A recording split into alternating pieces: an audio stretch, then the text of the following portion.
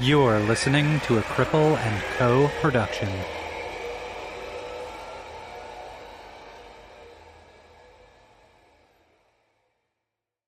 This episode of Disability After Dark has been brought to you by Clone-A-Willy.com. Clone-A-Willy and Clone-A-Pussy are do-it-yourself molding kits that allow anyone to make an exact replica of any penis or vulva into a sex toy at home. All materials are ethically sourced and 100% body safe. If you shop at Clone-A-Willy.com right now and use the promo code DARKPOD at checkout, you can get 20% off site-wide. Wow! That's a deal that cannot be cloned. I talked to one of the representatives the other day, and they are more than willing to answer any questions you have about how to make your own Clone-A-Willy or Clone-A-Pussy, how to use the kit. They're so willing to go on this journey of cloning a Willy or cloning a Pussy with you, and they're super nice and super responsive to any concerns. So if you want to pick up your own Clone-A-Willy or Clone-A-Pussy kit right now, head over to Clone-A-Willy.com and use promo code DARKPOD, that's DARKPOD at checkout right now. And remember, this is a deal that cannot be cloned.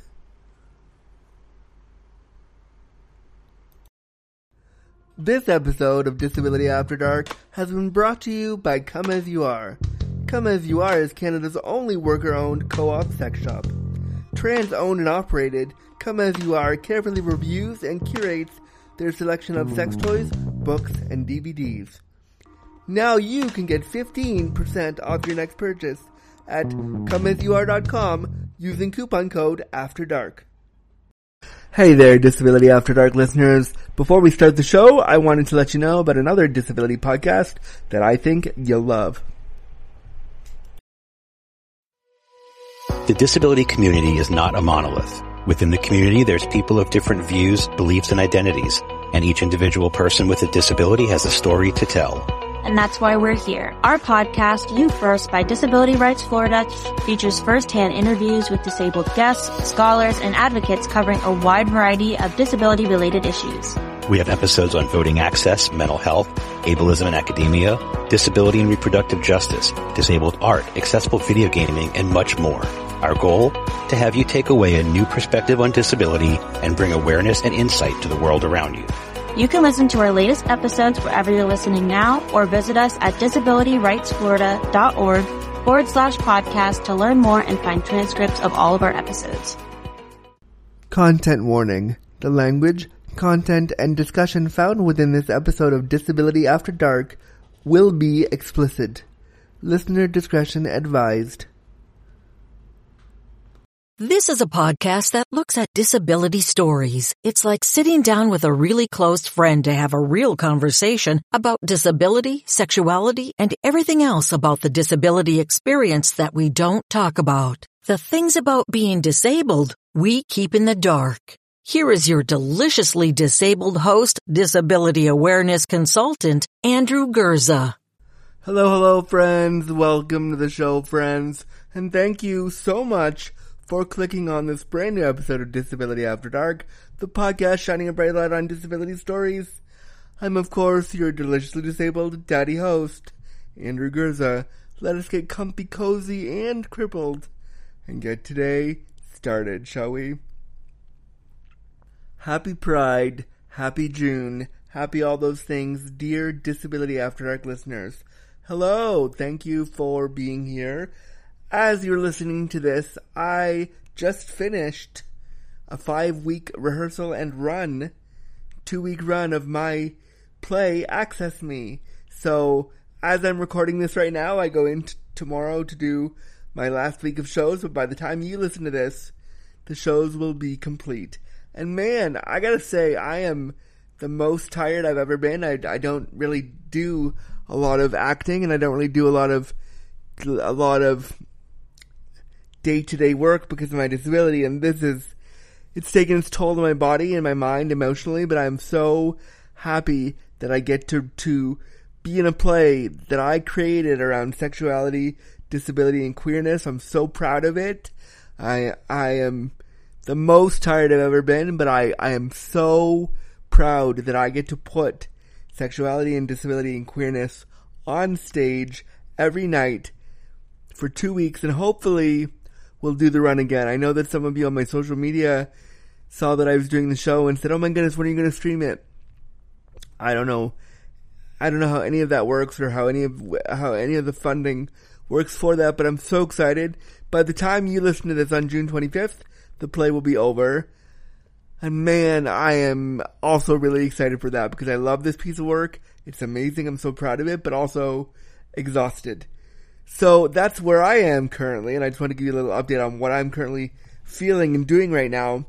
Also, doing the play for the last 5 weeks has really dug up some feelings for me around queerness and disability and pride and how I feel about my body and all those things. When you do this kind of work and you present a story to an audience, even though you're playing a heightened version of yourself, at least I am in Access Me, you feel there's a lot of emotional shit that comes with it, and I'm feeling that right now. So I am just so pleased that I get to bring this story to Toronto. If you want the show somewhere else, we'd love to produce it again, stage it again when money is available and when we're all available, because the team lives across the country. So we'd love to come together again when we could do it again. And if you want to see a really cool play about sexuality, disability, and queerness, consider asking us to do it at your venue sometime. We'd love to. But anyway, that's where I am. But now let's get to the show. I recorded today's episode back about 6 months ago in December of 2022. And one of the things I love about being a disabled creator and learning to live on Crip Time, and if you don't know what Crip Time is, I'll refresh your memory. Crip Time is where we go a little bit slower, we move things to a schedule, that kind of stuff. So what I enjoy about living on Crip Time is that I have episodes from years ago that I've recorded that I have not yet released. And I can take my time with it. And I can go slow and I can do what I need to do. And this episode that I recorded back in December, 6 months ago now, was really, really special to me. One of the things I also love about the job that I do, and the job that I do as an internet person talking about disability, is I get to meet really cool people on the internet also talking about disability. And that's one of the guests that you'll meet today. So let me tell you all about it. I met today's guest when I put a call on my social media saying that I wanted to do some more freelance work. Specifically, I wanted to do work for people by putting image descriptions on their social media posts for them. That's something I really enjoy doing, and I just put a call out and said I would love to work with somebody if they want to do that. How can we do that? And so the person that reached out to me is our guest today, and her name is Elle Billing. She's a mixed media artist, painter, podcaster, really cool person, and we talk about her experience having a disability and also being a caregiver for her mother. And I loved this conversation because I don't think we talk enough about how disabled people can be caregivers too. So this episode kind of goes all over the shop. Elle and I just had a lovely chat that went everywhere, from her experience of disability to what it's like to caregive, to feeling like what's going to happen when her body gives out, to disability grief. So many variations of the topic. It was such a rich, nuanced conversation, and Elle has a really soft, comforting voice, and I really enjoyed listening back to the episode and hearing us talk about caregiving as a disabled person and all the things that we do, and just the nuances of that, and some of the funny moments of that, and the hard moments of that, and how Elle deals with her own experience of disability while being a caregiver. There's so many parts to this that I loved, and it goes by quickly, but it's such a beautiful interview that I cannot wait to bring it to you. So, enough of my rambling. Without further ado, here is episode 332 of Disability After Dark, all about disability and caregiving, with my friend Elle Billing, right now on the show.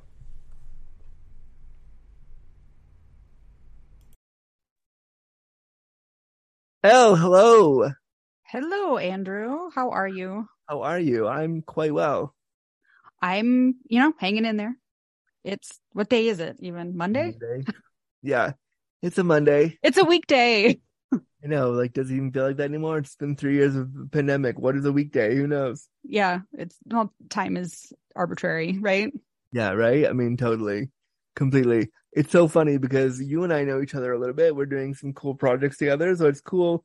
It's nice to talk to you in a quasi-professional context right now. Yeah, on the record. Yeah.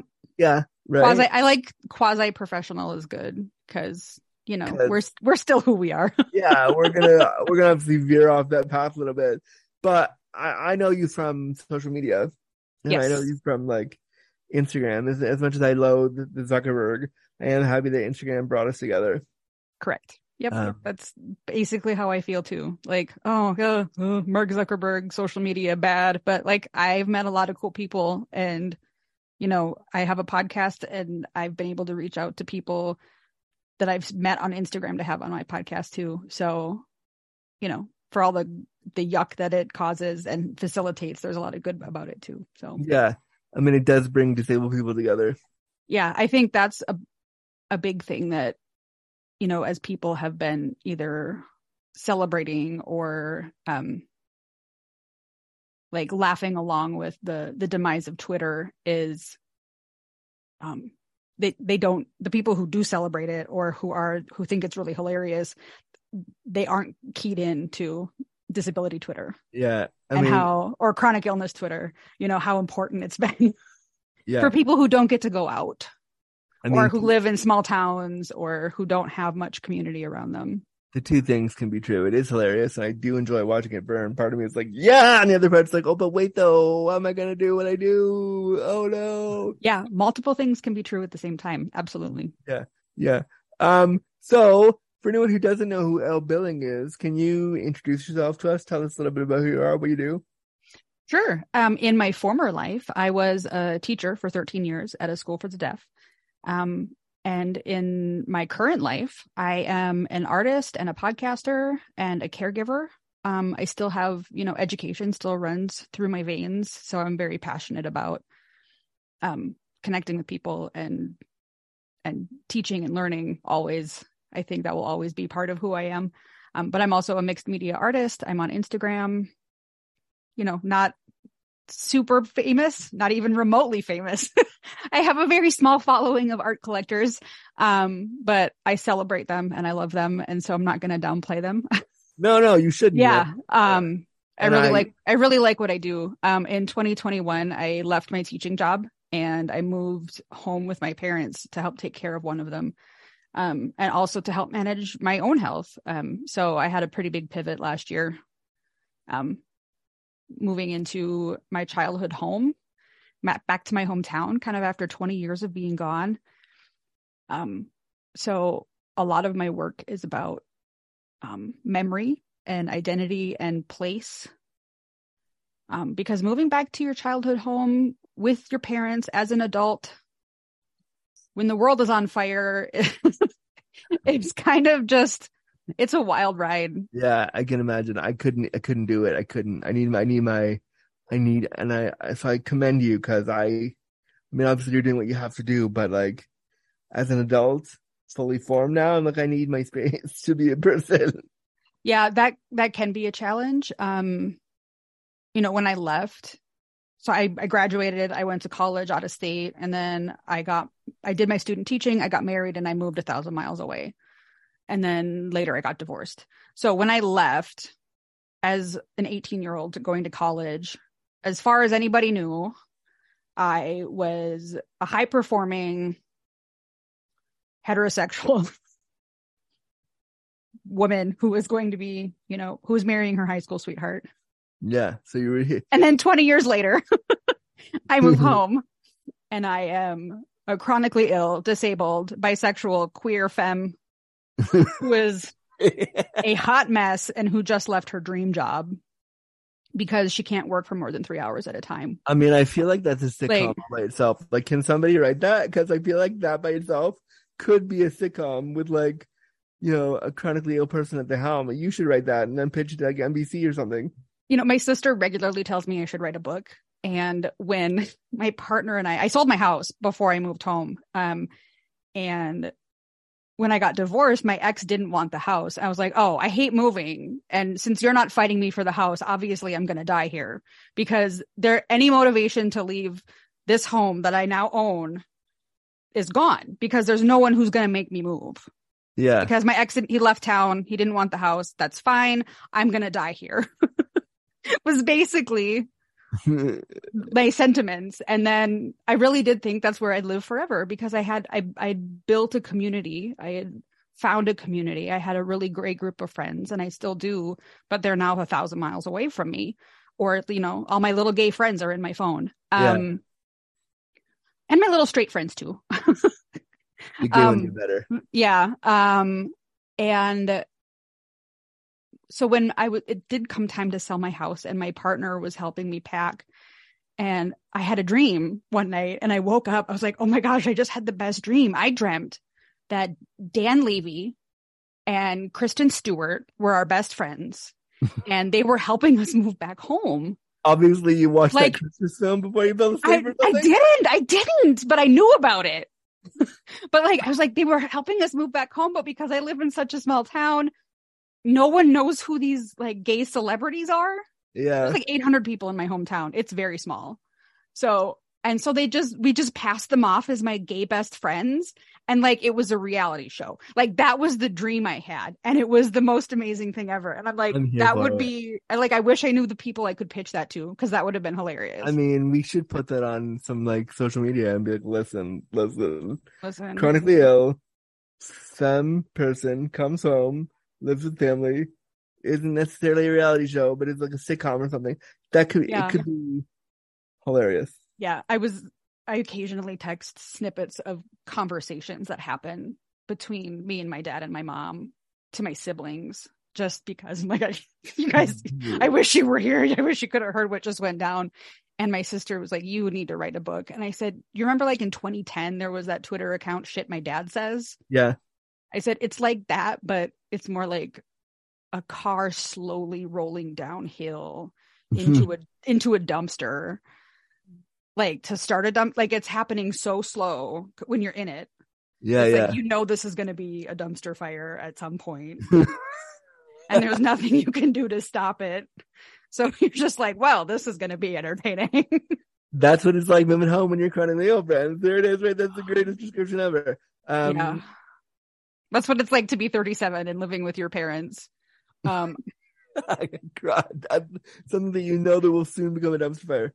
And like, my job is taking care of my mom, and she asks me on a regular basis when I'm getting a job. So, I mean, that's the dynamic right there. And you're my dad is so glad I'm here, and my mom is like, when are you getting a real job? And you're like, you are my job. I'm doing it right now. Like, I literally moved home to try and keep you out of the hospital. Yeah. There's so much to unpack in everything you just said. There's so much there. So let's back up a little bit. Let's start with, can you share with me what your disabilities are and how they impact your day to day? Yes. I am a bit of an alphabet soup. I have a lot of things that are acronyms. And I kind of divide my life into the time before and the time after. But some of these things have sort of followed me for a long time. I have major depressive disorder and anxiety, which have sort of always been there. Cool. Me too. Hey. Yeah. Hey. Yeah. Which, you know, I think is pretty common when you have generational trauma and you're a queer kid and you don't have the language for what you are. Yeah.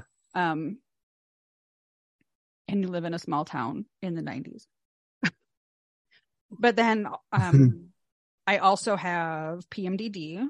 So that's premenstrual dysphoric disorder, which started when I was a teenager, really debilitating menstrual periods. I felt like a homicidal grizzly bear, but then I would also pass out every time I got my period for like years. Wow. Yeah. Scary. So like that was just like this weird thing that started happening when I was 14. Like I'm just gonna miss school. But like, so my relationship with pain has been very fraught starting when I was like 14. And I mean, to have that kind of pain when you're 14, when you're already going through the throes of teenagehood, Yeah. That's a lot. And then I have flat feet and scoliosis. So like there's always been some weird joint stuff going on, but we're like, oh, you just have a weird skeleton. Here's some orthotics for your feet and we'll monitor your back with x-rays.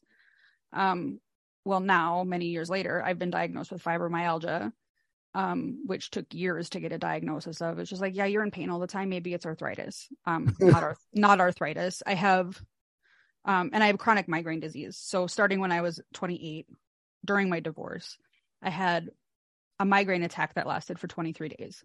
What? Yeah. And that was just like the beginning of this really horrible couple of years of trying to like figure out what was going on with my brain and find medications to manage it. And because my migraines lasted so long and the attacks came so frequently, I have microvascular damage in my brain. Wow. And so now I'm on like a bunch of medication and they're expensive. And being a teacher at the time, it's a lot of work to write subplans. And I had a boss who was like, oh, well, can you come in at noon?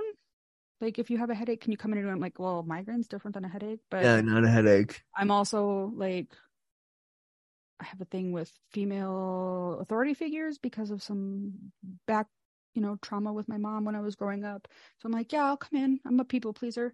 So pushing through a migraine is a really bad idea. Like, you should rest. Like, I'm not a neurologist. I can't give medical advice. But like, if you get a migraine, rest. Yeah. So it, like, I made myself worse by trying to like head down and power through. So then I just didn't recover as fast. And there's like a whole year in there where like, I don't really have a lot of memories of what was going on at that time because I was in a migraine cycle for so long. That's really scary. Like, I have never heard someone say I had a migraine for 23 days. Like, that's. Yeah. It was terrifying. I know. Like, I thought I was going to have a stroke and die. Yeah, because it's scary. Yeah. So I've got those pretty well under control, but I have brain fog a lot. And there's a whole bunch of foods I can't eat now. And when the weather changes, I still get a migraine. And I've had several MRIs. And I have to get them regularly to monitor. So when we switched to teaching virtually during the pandemic, I went from having 2 migraines a month to having 12. Oh, no. The first month we were like distance learning because I was experiencing eye strain from teaching I teach deaf kids, or I taught deaf kids. And so the visual scanning of trying to monitor 9 kids on a screen using sign language was really stressful for my neurology.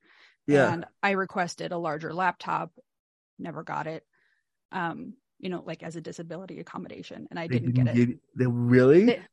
Yeah, like there's I mean, I'm not surprised. The request never went through to the right people. And so by the time we ended up in person, like back in person teaching, and I was in pain all the time from the stress. I kept getting worse. And I ended up trying to get some time off from work, and they wouldn't give it to me. So I ended up going to my doctor, who wrote me a letter to get 2 months of medical leave, because I was at the point where by noon every day, like I couldn't keep my arms up to sign. Like my arms were numb and tingling, and I couldn't really use my hands. And I was having problems balancing, and it was really scary. So I spent 2 months in physical therapy and hand and arm therapy, still without a diagnosis.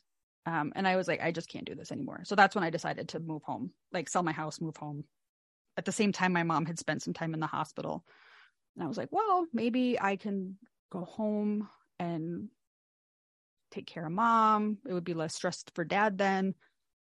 Less stress for me because I won't be teaching every day. Maybe we can figure out what's wrong with me. That's a big shift, though. I think It was huge. It was really huge. Yeah. And the day that my laptop with the larger screen finally arrived in my classroom was my first day of medical leave. So of course. of course. Yeah. So I took the last 2 months of school off that year, and then I never went back. But like, I think realizing that you are disabled or sick enough, chronically ill enough, to have to make that shift it's a really harrowing thing. It was both a really hard decision, but also a really easy decision. Like, it was emotionally difficult because I still love my students. I went back last year for graduation, and it was like really emotional to be back and to see the kids and the people there that I still get along with. But also it was really validating that like I picked a good time to leave. Like, I needed to be out of that environment. Yeah. I needed to be done teaching. Like, I was so burned out. It took like a year of like just sleeping as much as I needed to start to feel like a person again. And I still sleep a lot. Like, I think I'll always sleep a lot. That's one of the things about fibro. The fatigue is just never ending. Yeah. I've heard that a lot from people that I've interviewed on the show that have told me that the like need to just rest is like intense. And it's not just like lie down for a minute and rest. It's like, I gotta rest for days.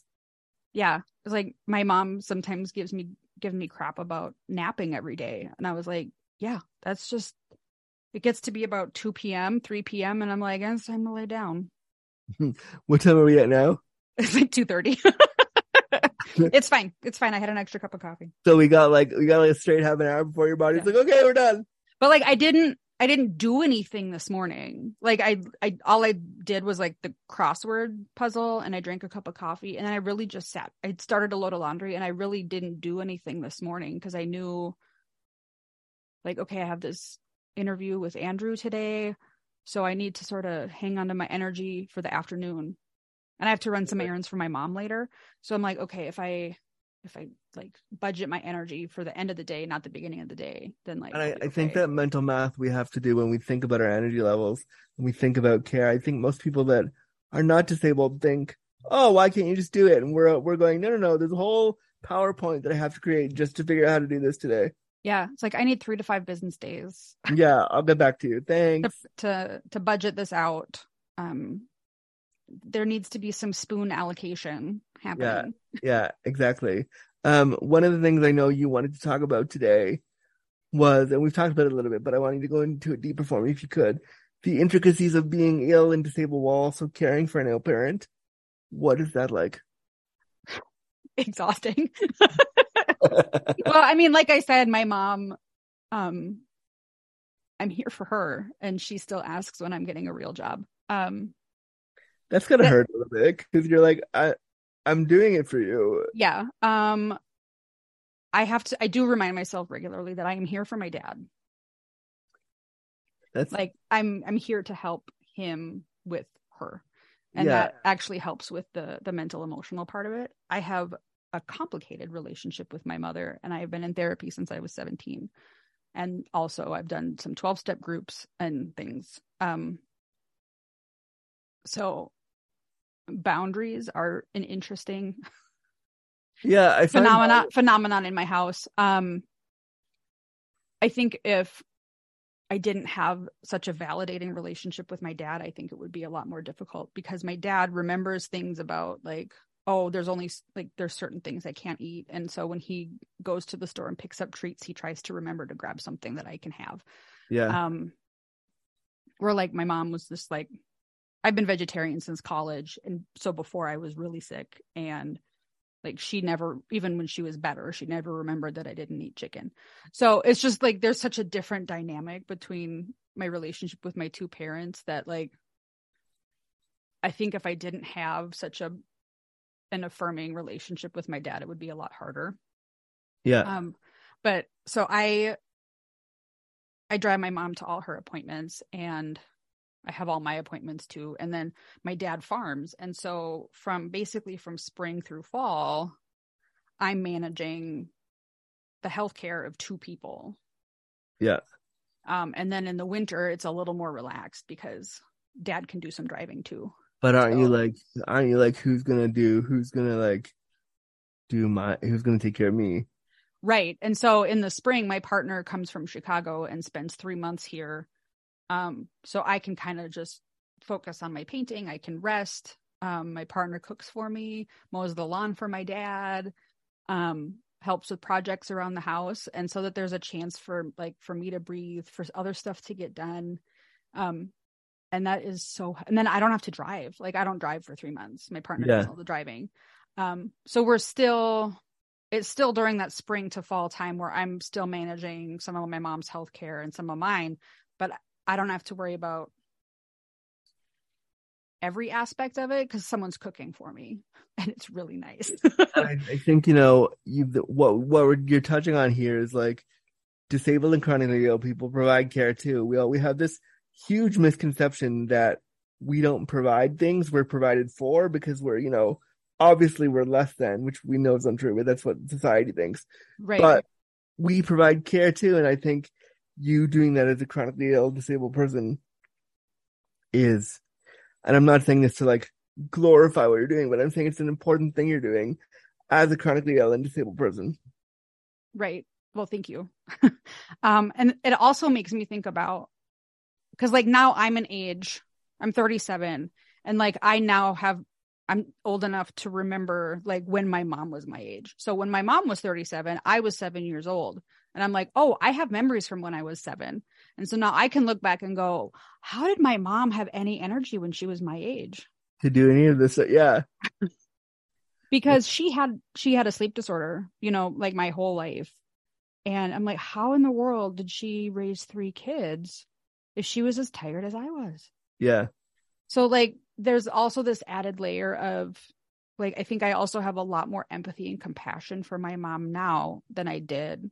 I mean, I know for sure than I did when I was like in high school or even college. Yeah. So even though I have this sort of complex relationship with my mom, there's also added layers of empathy and compassion. Is it hard because of the complex relationship you have with her, like shifting into like caregiving? It can be. Yeah, it can be. But I also know that because she has a progressive disorder, like every day is really like, not to like try and do spiritual bypassing or toxic positivity. We're like, oh, but like every day could be the last best day she has, if that makes sense. Like, so again, without like tomorrow she could be worse and like not go back. She had, she had COVID, and she recovered from it. But there are definitely things that changed while she had COVID that aren't going to change back. Yeah. And so like I ended up with a lot of anger after that, not towards her, just towards the situation. And like, I have to figure out where to put those feelings. Like how do you process anger and grief? You start a podcast called, you start a podcast and you just talk about it to the ether and hope that people like it. Yeah. It's like, but it's, it's something I think we went through when my grandma was ill too, is like every change has its own grief that comes with it. Yep. But there's still all this anticipatory grief because there's like a big thing coming at some point. Yeah. And like my dad drove me to the airport. I spent 10 days with my partners for Thanksgiving and then flew home. And my dad was like, well, you shouldn't have to drive. Traveling's hard for you. I'll drop you off at the airport. I'll pick you up and then you can just focus on the travel part. So I come down the escalator at the airport and my dad was wearing a different hat than he usually was. And so I didn't recognize him immediately. And part of it was because he's growing a beard and it's totally white. And his hair is really white. And I just sort of forgot for a second how old my parents are. Wait, you basically had Santa Claus pick you up? A little bit, yeah. Amazing. Like I forgot that my parents are almost 70. Like it's one of those things where like I don't think about how old my parents are. Yeah. Like I see them all the time, but like I hadn't seen my dad in 10 days and I come down the escalator and it was like, my dad's old. Like, I'm not ready for that. And so there's like that anticipatory grief of like, I'm ready. Like, I'm doing this stuff for my mom all the time. And like, that's something I'm processing daily. I mean, it's funny. But then seeing my dad like with white hair and a white beard wearing an old man hat, which was adorable on him, by the way. What kind of old man hat are we talking about? It was like one of those flat caps. Like oh, yeah, I love it. Like my grandpa used to wear, right? Yeah, yeah. And he looked so cute. But I was also like, oh my gosh. You're old. My dad's old. When did that happen? When did my parents get old? Like, that's not something I'm ready for. Not ready to deal with it at all. My mom like, I'm faced with my own mortality every day. Like, I wake up and I'm like, oh, can I move today? What hurts? Yeah, I was just gonna ask you, like, you talked a second ago about anticipatory grief. Do you ever have that grief, that anticipatory grief for yourself and for your own experience? All the time. Yeah. Like, I really wanted kids. And part of the reason I ended up divorced, not really having anything to do with, I said before when I left, I was by everyone, by all appearances, I was a straight, high performing woman, marrying her high school sweetheart. And I came back and I was, gay as hell. The divorce wasn't really about being queer. That's just sort of that's just the side note. My ex knew I was bisexual before we got married. But I really wanted kids, and that ended up being a whole thing. And I'm not going to say anything bad about my ex on a podcast or publicly at all. It's been 10 years almost, and we've both moved on and are much happier and healthier for it. But I've had some fertility problems, and it just hasn't. And now with my health the way it is, it hasn't worked out for me to have to like give birth to children. Yeah. I do have a step teen who is like the coolest kid. And I love participating in parenting that way, and it's very fulfilling. But there was, anticipatory grief leading up to, that age of 35 where they say, like that's like a magic age where you become geriatric as far as pregnancies are concerned. Yeah. That whole year of like, I'm going to miss it. I'm going to miss it. I'm going to miss that. I'm going to miss that mark. Which was sad and stressful for me. But I love being an auntie. I like being a step parent. Those are very meaningful relationships for me. But like things like that I thought I might have accomplished by now, or I might be doing, or when I flew to Chicago for Thanksgiving, I had to make a quick connection in the airport. And I discovered that day that I can't run. Like, my legs wouldn't run. Oh no. And I think I could run with my dog if the weather was nice. And had stretched, and like if the conditions were optimal, I think I could jog. Yeah, you've done all the work to do it. You could do it. Right. And if I get back in physical therapy, I think I can do it. But like that day, I couldn't run. Like, I was physically unable to run, and that was new. I used to be a roller derby athlete. Wow. And now I couldn't run to make a connection in the airport. And that was like, I don't have time to process this, but I know it's going to hit me later. And it did. Like, I had a few moments with it. And so I do have those times where I'm like, well, what's next? What am I not going to be able to do next? Yeah. And I mean, that must stress you out because, like, you are there as a primary caregiver for a parent. Like, you're like, what if one day you need to help her with something and you can't? Mom fell last year, right before Thanksgiving. We were outside, and I had to pick her up off the ground. Luckily, my mom is petite. She's much smaller than me. And adrenaline is a hell of a drug. So even after taking the time to call 911, like to check on her, call 911, get off the phone, I still had enough adrenaline to like get her up. It hurt so bad the next day. Like every joint and connective tissue in my upper body really hurt. But I was able to do it. Like I could get her up. So I do have those times where I at some point, she is going to have to transition into a care facility. Yeah. And I know it's going to be because my dad and I can't do things for her that we want to be able to and need to be able to do to keep her safe. And that's like, and I just want to be able to make the home, like our home, as safe and accessible as possible for as long as I can. Yeah. Yeah. I mean, there's so like, thank you so much for being so vulnerable. There's so much like that we haven't even touched on half the points I want to talk to you about, but like yeah, there's so much there. And thank you for being so real about it.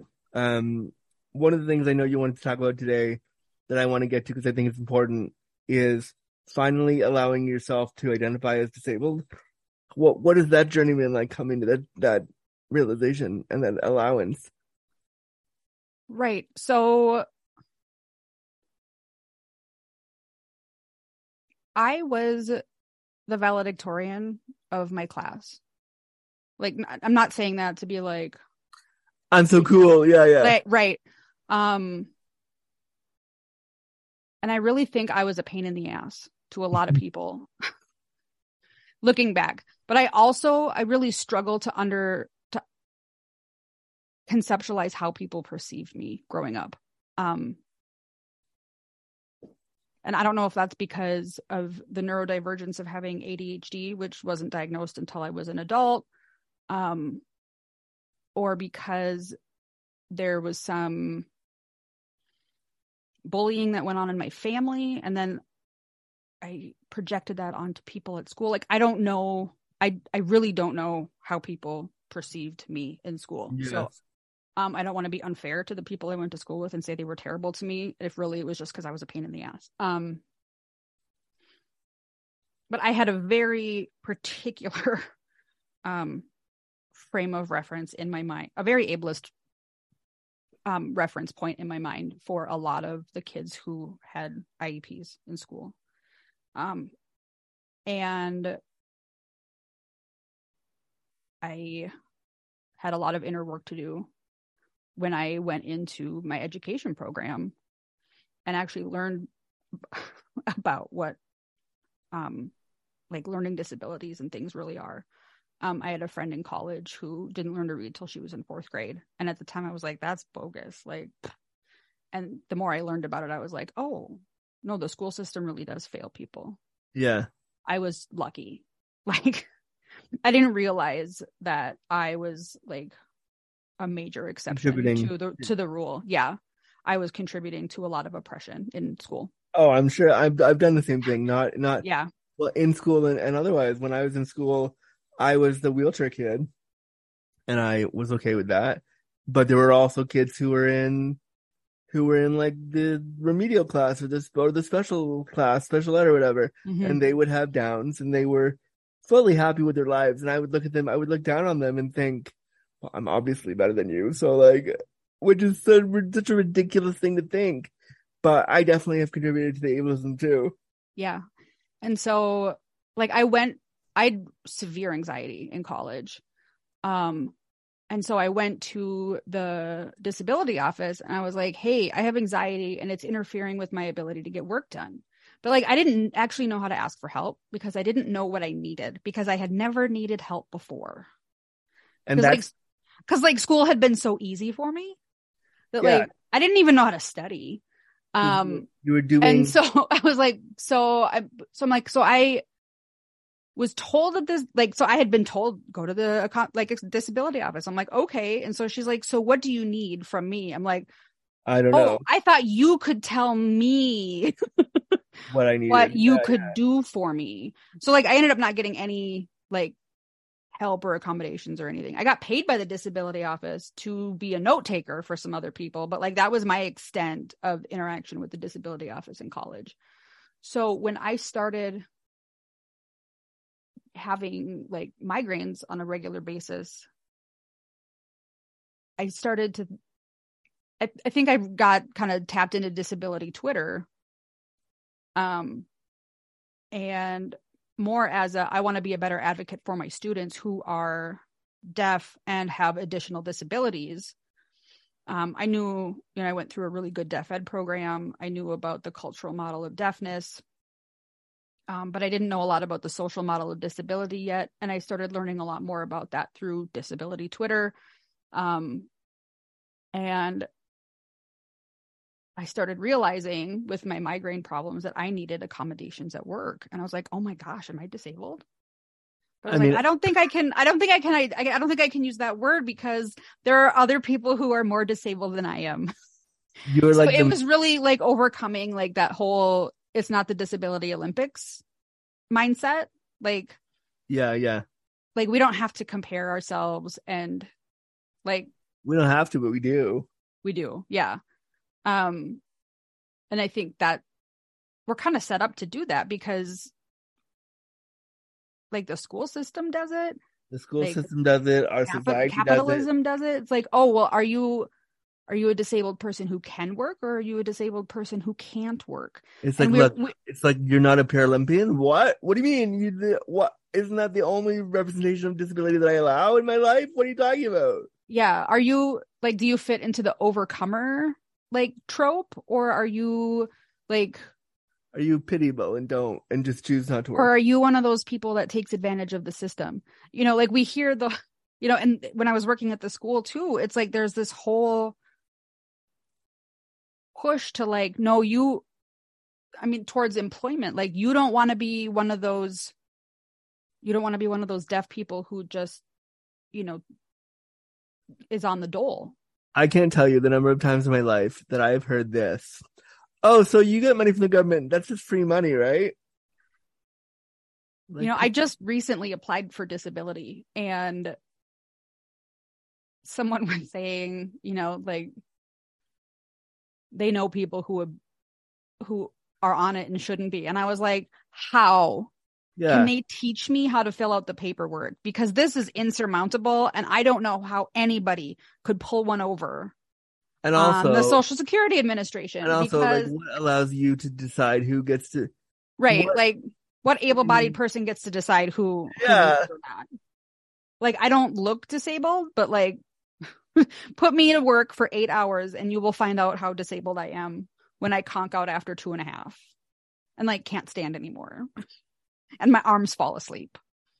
That sounds like a real fun work day for you. Yeah, super great. Super great. Like I could work for 8 hours as a mattress tester. Me too. But yeah, ideal. Hashtag goals. Yeah, a mattress tester, but I need a really hot dude on the mattress with me at all times. That sounds like ideal. Yeah. I mean, that's what I want. You know what? I couldn't even do that. I would still have to like sleep and I would have to say, stop bothering me. I'm working. I'd be like, I could bring my dog with me to test the mattresses. I'm here for that too. What kind of dog do you have again? She's an Australian cattle dog, and she's deaf, so she's a special girl too. There's so much disability in your life. I love it. There really is. I ended up with her because I worked at the deaf school. So I love that. One of the things that I'm looking at your form and I keep seeing this and I want to ask you because it's important. You and I, we do some work together on some projects. I'm just going to leave it there. And we talk when we were working out the terms of what we're going to do for each other. We both said we have to work on trip time, right? We have to like go at a slower pace, right? Because we're both sick and disabled. Like we have to. Can you talk to me about how trip time shows up in your life and like what going at a slower pace is like for you? Sure. Yeah, that's fairly new to my life. You see memes online a lot about, former gifted kids are all burnouts now. Yeah. I was one of those who was involved in everything and I was just go for a lot of my early life. Very high strung, very driven. And a lot of that was externally imposed. But I carried it with me because the things that happen to you in your formative years shape your personality. Yeah. And I think I've been meeting a lot of women and femmes who were had undiagnosed ADHD, who got diagnosed later as adults, who use like the anxiety of procrastination or of a very full schedule. That is their coping mechanism for dealing with their ADHD. Yeah. As like, we can only get things done if there is the pressure of a deadline. That sounds awful. Yes. But you're not the first person. Sorry, in fact, and so like all that like stress and anxiety, like we get things done and we do them, but like it wears on us over time. Yeah, totally. Hence the former gifted kid, current burnout.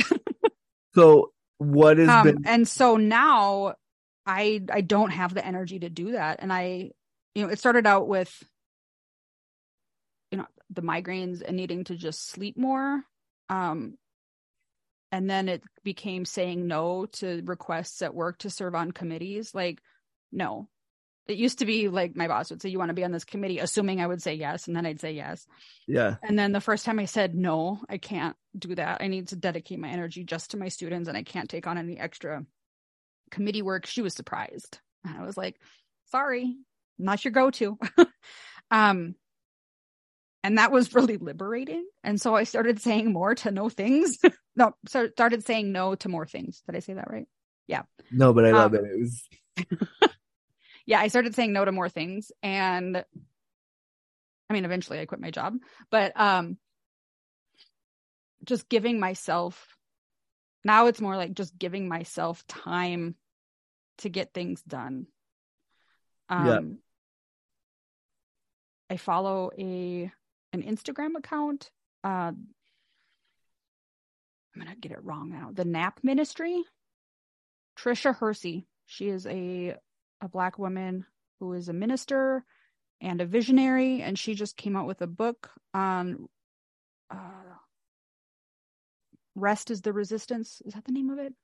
I like that. Get it wrong. Yeah, but like she does nap-ins, like for specifically she targets and helps Black people rest, because a lot of like, I mean, the whole history of Black Americans is like they were enslaved and forced to work, and rest was not allowed. And like loitering laws in the US were originally written because Black people didn't like white people couldn't stand seeing Black people not working. Like, oh, they're out just sitting around. They should be put to work. And so if you were seen, I didn't know that.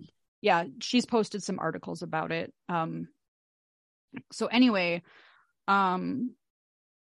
following her account and reading her stuff, I started seeing, like, it just opened my eyes to that like the whole hustle and grind culture and all of that is like 100% tied in with capitalism. And like the way we brag about how little sleep we get or how many hours we've been working is all white supremacy and capitalism.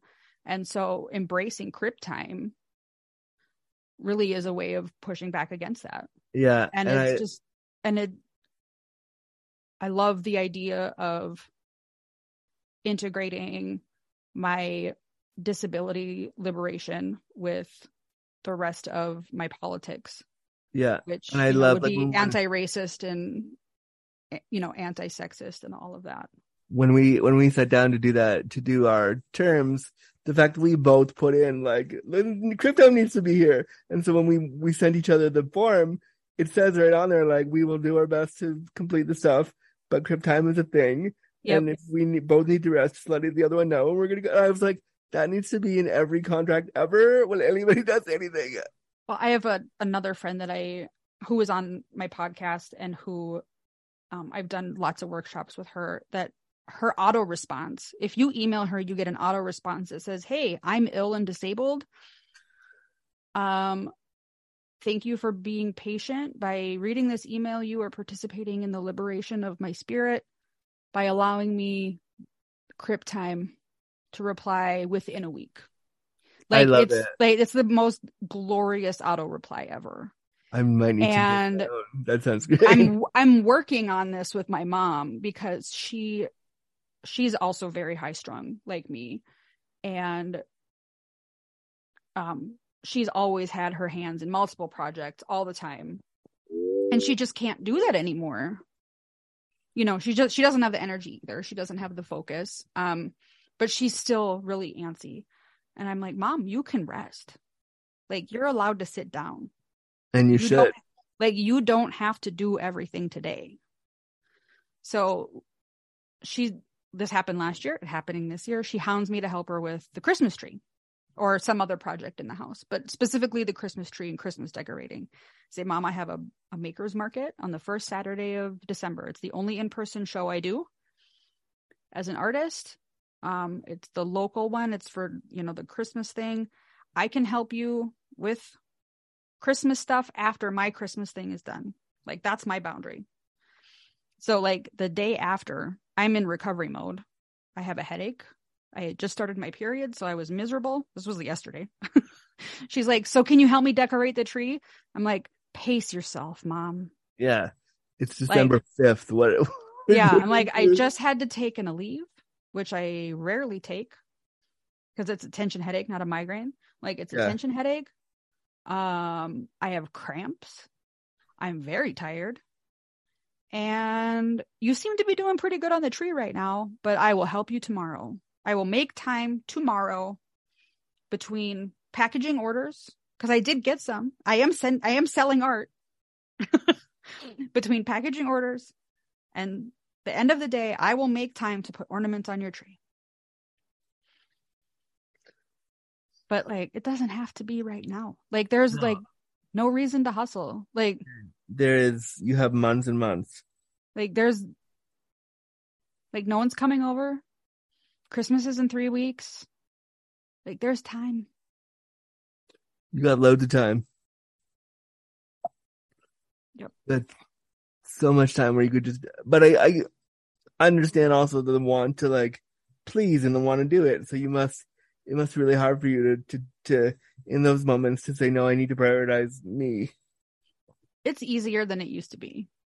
I think having lived 1,000 miles away as long as I did and really working on boundary setting in other relationships before I moved home really helped. Yeah. I mean, for me with Crip Time, and because I'm a freelancer, it's really hard for me to say no. Cause I'm like, I have to work so I can make enough money, so I can be out of poverty, so I can be okay, so I can do the things I want, so I can buy the things I want, so I can pay down credit cards, so I can like, it's really hard for me to say no. Even though I advocate for other people to take Crip Time, for me, it's like, what? No, I got to do it. Even today, when I was doing some stuff for us, like I was doing stuff for our agreement today, and I had to be like, it's okay to stop right now and not, like, I was like, okay, I'm going to get all this done. And I was like, it's okay to just not. Yep. But getting to a place where you can tell yourself that's okay is hard. Yeah. I had a friend, the first several episodes of the podcast, she was hand typing all the transcripts for me. So I would send her the audio file and she was typing out the transcripts. They were like 22 pages long. Wow. But she loves taking dictation. So she was doing that for me in exchange for artwork. So I didn't have to pay her money. She said, I'll just do it for artwork so you don't have to pay for a transcription service and you can still have accessibility for your podcast while you're getting it started. And I was really appreciative of that. Well, then she had surgery and was having a really hard time recovering. And she felt so bad about falling behind. And I was like, your health's first. Like, this is a no-brainer. Yeah, it has to be. Rest and recover. Like, this isn't your first job. This isn't like this isn't your source of income. This isn't like, this is a side project you agreed to do for me as a friend. Like, please take care of yourself. Like, I will figure something out. I just think if we centered care that way if we centered understanding that in our interactions and our agreements, like, things would be a lot better. Yeah, I agree. I fully agree with that. I think being a self-advocate for yourself is so hard. Yeah, it can be. I joked with her that we were having like a Canadian standoff because you were apologizing so much. Well, no, because she was worried she was letting me down and she didn't want to say, like, I can't do this right now. And I was worried of, like, I didn't necessarily want to say, don't do these anymore. Like firing her. I wasn't going to fire her. I was just going to say, take this off your plate for a while. But I didn't want to communicate that I was disappointed in her by saying that. Because what I wanted to communicate was, I need you to take care of your health. And take care of you. Right. And so we were both like talking around it in a way that we were both trying to like preserve the feelings of the other person. It was like the most like roundabout way of talking. And I was like, I am not disappointed. I love you. I am very concerned about your health. Please take care of it. When you are better, we can talk about this again. Please get better. That's a hard place to get to. Yeah. But if you don't get better, I still love you, and that's fine. Sometimes our bodies don't work. Right. And I think that's the part for me as a content creator that is really hard, because I work for myself. I live on social assistance also, but I work for myself to survive. Mm-hmm. And I'm always like, if I can't do this anymore, or if I take 2 or 3 days off, then not only have I failed myself, I failed the community that I'm supposed to be an advocate for. And like when you work in disability and you start, presenting yourself as I'm a public figure in the disability space, and so that people know who I am. And so if I take 2 or 3 days off where I don't post anything, I feel like I've somehow let them down by not doing it. Yeah, that is a hard, like, mental piece to get through. But like at the same time, you have to put on your own oxygen mask before assisting others. That's what I try to remember and remind people. Like, if you take 3 days off to take care of yourself, it means that like you can't be there for other people if you aren't taking care of your own health. Yeah. Right. I mean, put on your own oxygen mask before assisting other people. It's like basic airplane knowledge. The same thing goes for being involved in community, I think. It's true, but it is really take care hard. of ourselves so we can take care of others. Yeah, but actually getting to that place is really hard. Absolutely. One of the things you mentioned in your questionnaire that I want to bring up because it's important is, and I love the way you said this, unburdening myself from the expectation of getting better. And that was a hard one to read even now, because like, I still have that burden around my neck. I have that yoke around my neck all the time about, like, I got to get better. I got to be okay. I got to try this. I got to be all right. What is it like to try to let that go?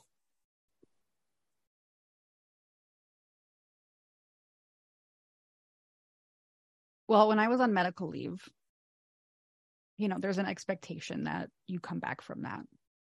And I would have liked to continue teaching. Part of me wanted to continue teaching, and part of me knew I was done. But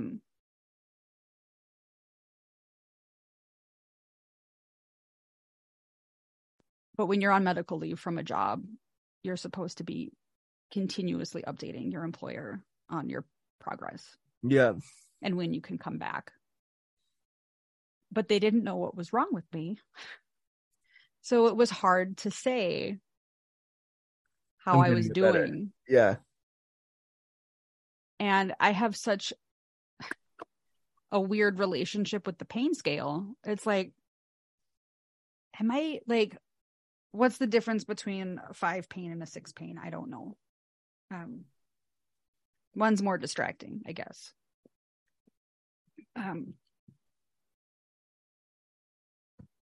But I think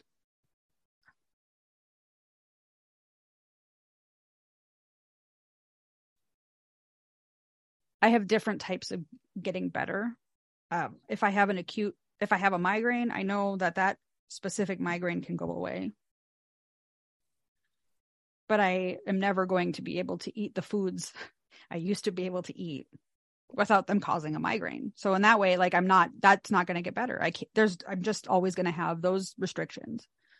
Well, and I live with IBS. I live with chronic bowel stuff, and everyone listening is like, Andrew, shut up. We hear about it all the time. I know. But so what are some of the foods that you miss that you wish you could eat? Because let's play that game. Yeah. So I have different categories of foods I can't have. There's the foods that cause migraines. There's the foods that cause some stomach upset. And then there's the foods that I'm allergic to that I'm now terrified of because every time you eat them, the reaction gets worse. And so now I carry EpiPens. Yeah. I didn't used to have to do that. So the foods I miss the most it used to be cheese, but now I have found decent enough vegan cheese substitutes that I'm fairly satisfied. Like I spent several years working on like vegan mac and cheese recipes. So like, cause that's my favorite comfort food is mac and cheese. Yeah, me too.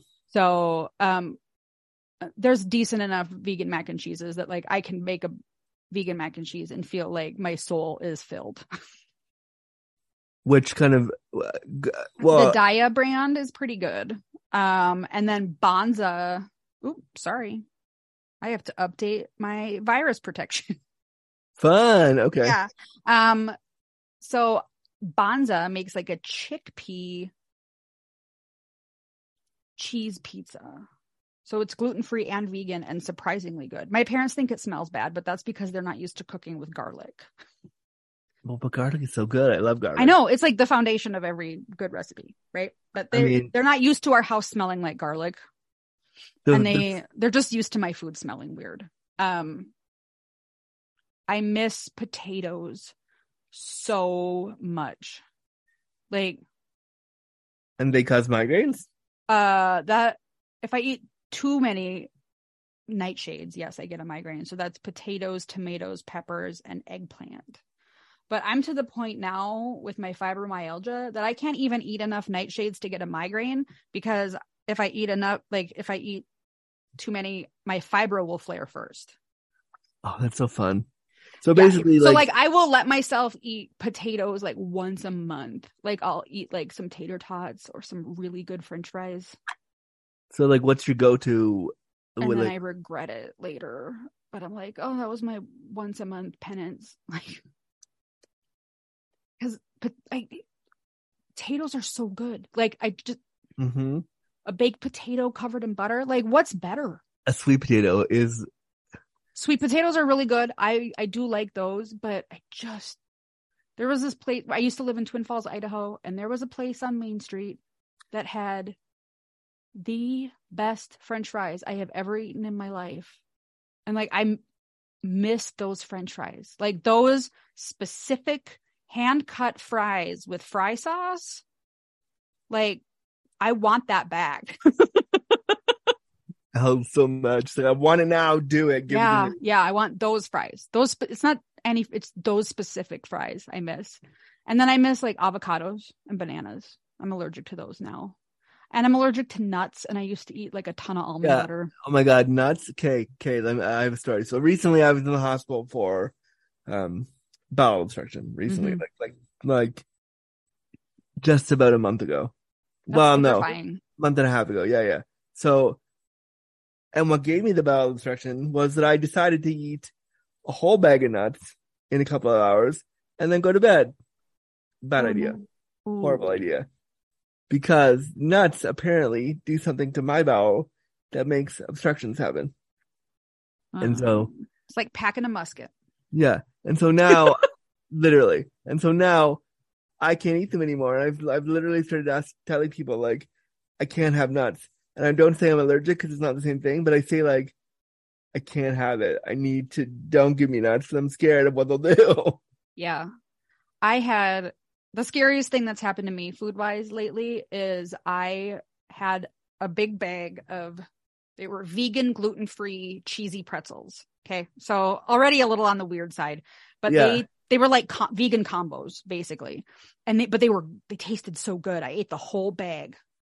And then my face started to go numb. Oh no. And like my tongue started feeling funny. And I was like, oh my gosh, what did I do? There was cassava flour in it.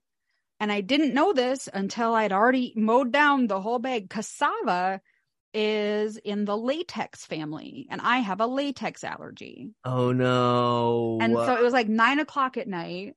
Our like EMS is all volunteer run. So I have to decide, do I use my EpiPen and then call 911 because my allergist said if your reaction involves 2 or more body systems, that's considered a major reaction. So like I was a little wheezy, so that's respiratory, and my face was numb, so that's like skin and nerves, right? That's 2 systems. I'm like, technically I'm supposed to use my EpiPen and call 911, but it's late. I don't want to bother people. Like, can I manage this with Benadryl? I don't want to bother people. I don't want to bother people. That's like the most North Dakotan Lutheran thing I think I could have said. Yeah.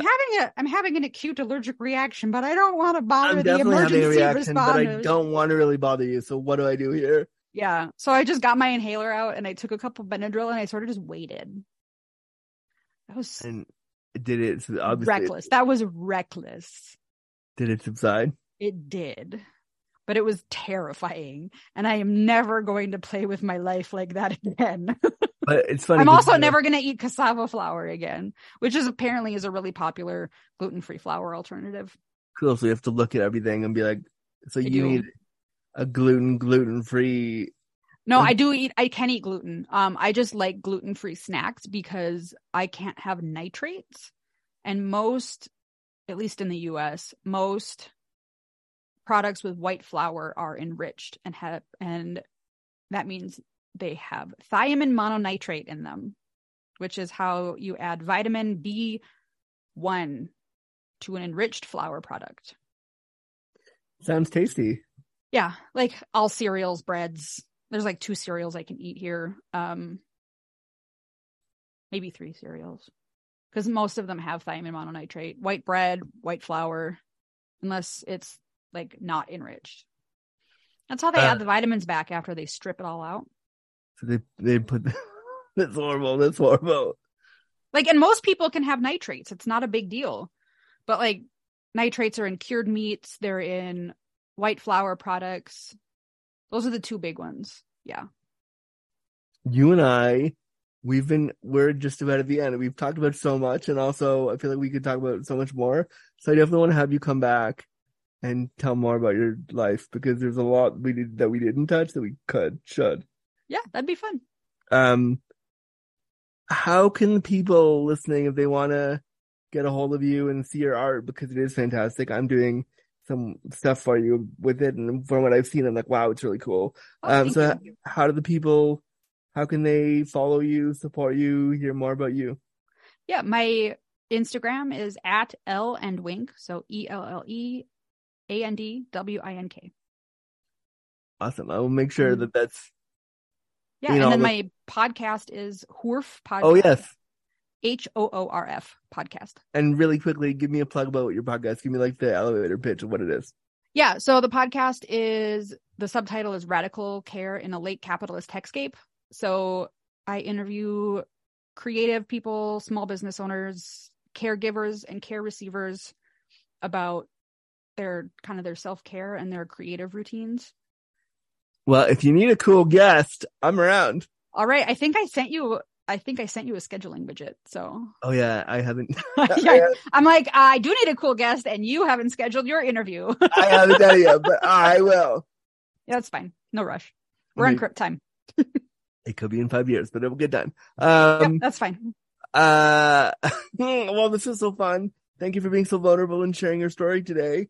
Yeah, thanks for having me. It was so fun, and I think, what you're doing, being a caregiver and needing care and talking about those things, talk about it more, because we need people talking about that stuff, because it's happening every day and no one's talking about it. So I'm glad that you are. I'm glad that you wanted to today. All right. Well, thank you for being here. We'll talk to you soon. Bye. Bye.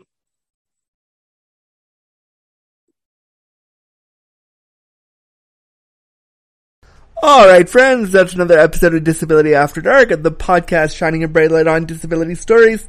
I'm, of course, your delectable daddy host, Andrew Gurza. Thank you so much for being here and shining a light on these stories with me. Thank you. If you want to follow my work, you can go to www.andrewgurza.com. Anytime, all my links are there. If you want to support the show in any way, you can leave us a review wherever you get your podcasts, or you can go to patreon.com/disabilityafterdark, and that will give you access to the show 1 day early, completely ad-free, for as little as $1 a month or $5 a month or more if that works for your budget.